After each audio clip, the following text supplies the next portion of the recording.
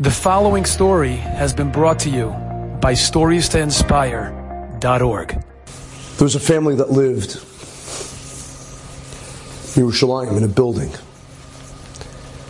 In this building, everybody was so amicable. Forget amicable.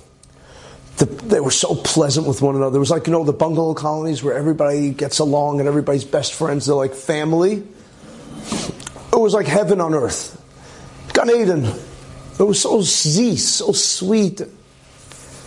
Until one family, the Katz family. The Katz family, they lived on the first floor. And they decided, they had a very nice apartment. There was a little garden in the back. But they realized that, a robber could get in.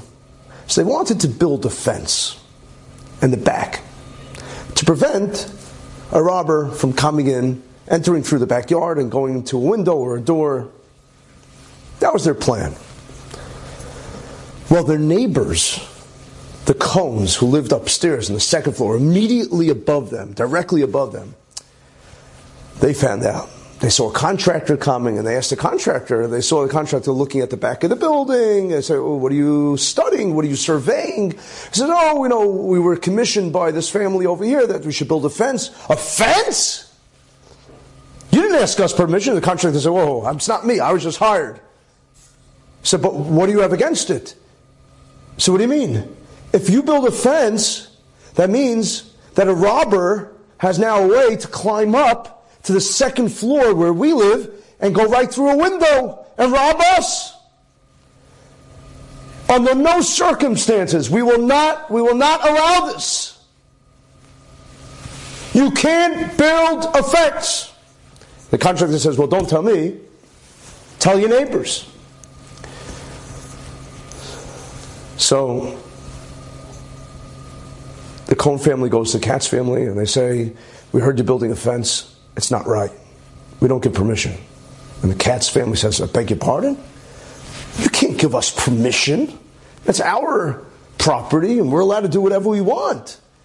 And the Cohn family said to the Katz family, "Well, if you do that, then we're not friends any longer."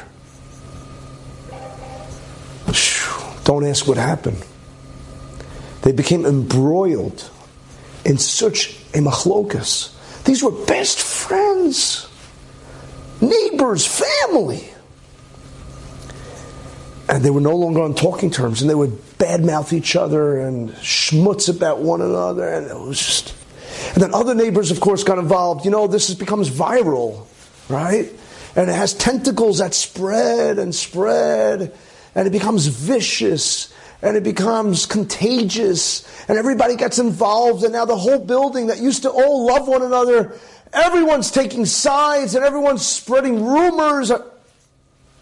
Until the third floor apartment, the Hurwitz family, they said, "Ad kan, enough is enough." They went to the contractor, and they told the contractor, "We'd like you to build not one fence for the first floor, but two fences. A fence for the first floor and a fence for the second floor. One fence for the Katzes and one fence for the Cohns." Because the whole issue by the Cohns is that somebody could go into, build a fence, and therefore they're also protected and they're secured. And we'll be okay. Two fences, two floors, the Horowitz. And not only that, the Horowitz family said, "We'll pay for it." And that's what happened. And peace was restored in the building. The Cohns and Katzes became friends again. And Shalom al Yisrael, everything was okay. But the story doesn't end there. Listen what happened. It'll blow your minds. Fasten your seatbelts because you may fall off your seats. Be careful. Okay?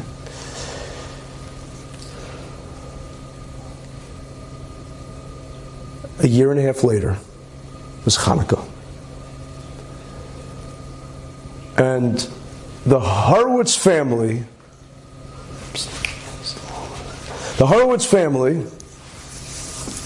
lit their menorahs. In Baruch Hashem, they had a nice big family, a lot of menorahs.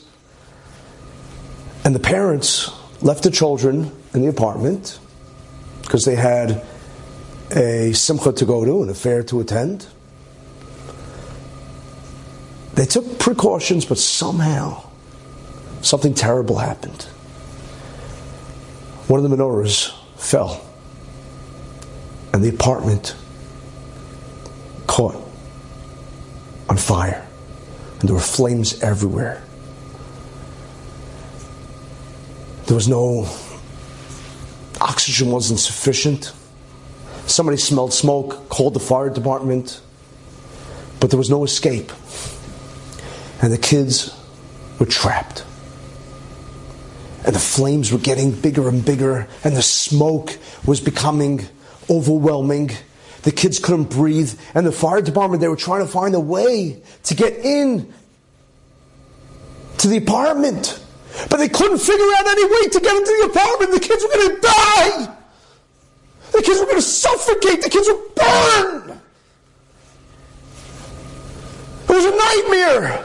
These precious little children and the bigger children that were babysitting, everyone would die and burn. Until somebody screamed to the firefighters, "Wait! There's a way to get in! There's a window! Come here!"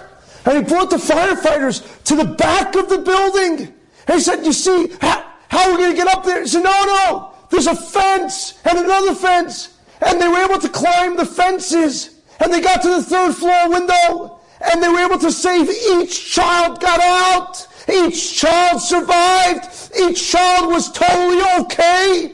Why? Because the firefighter was able to climb the fence and had entry. But where did those fences come from? Remember, the Katzes, the Cohns were fighting. No fence, no fence. Who paid for the two fences to make peace? The Horowitzes.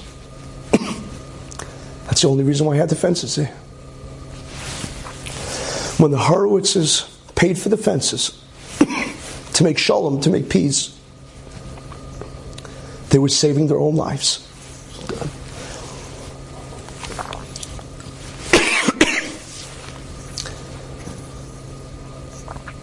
That's the bracha of shalom, of peace. When you make peace, when you make sure that peace reigns in your family, in your shul, on your block, in your community,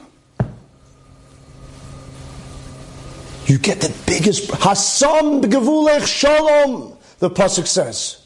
He that puts peace in his boundaries, in his community, chelev chitim yaspiach, he will reap the greatest benefits, the greatest dividends. Enjoyed this story? Come again. Bring a friend. StoriesToInspire.org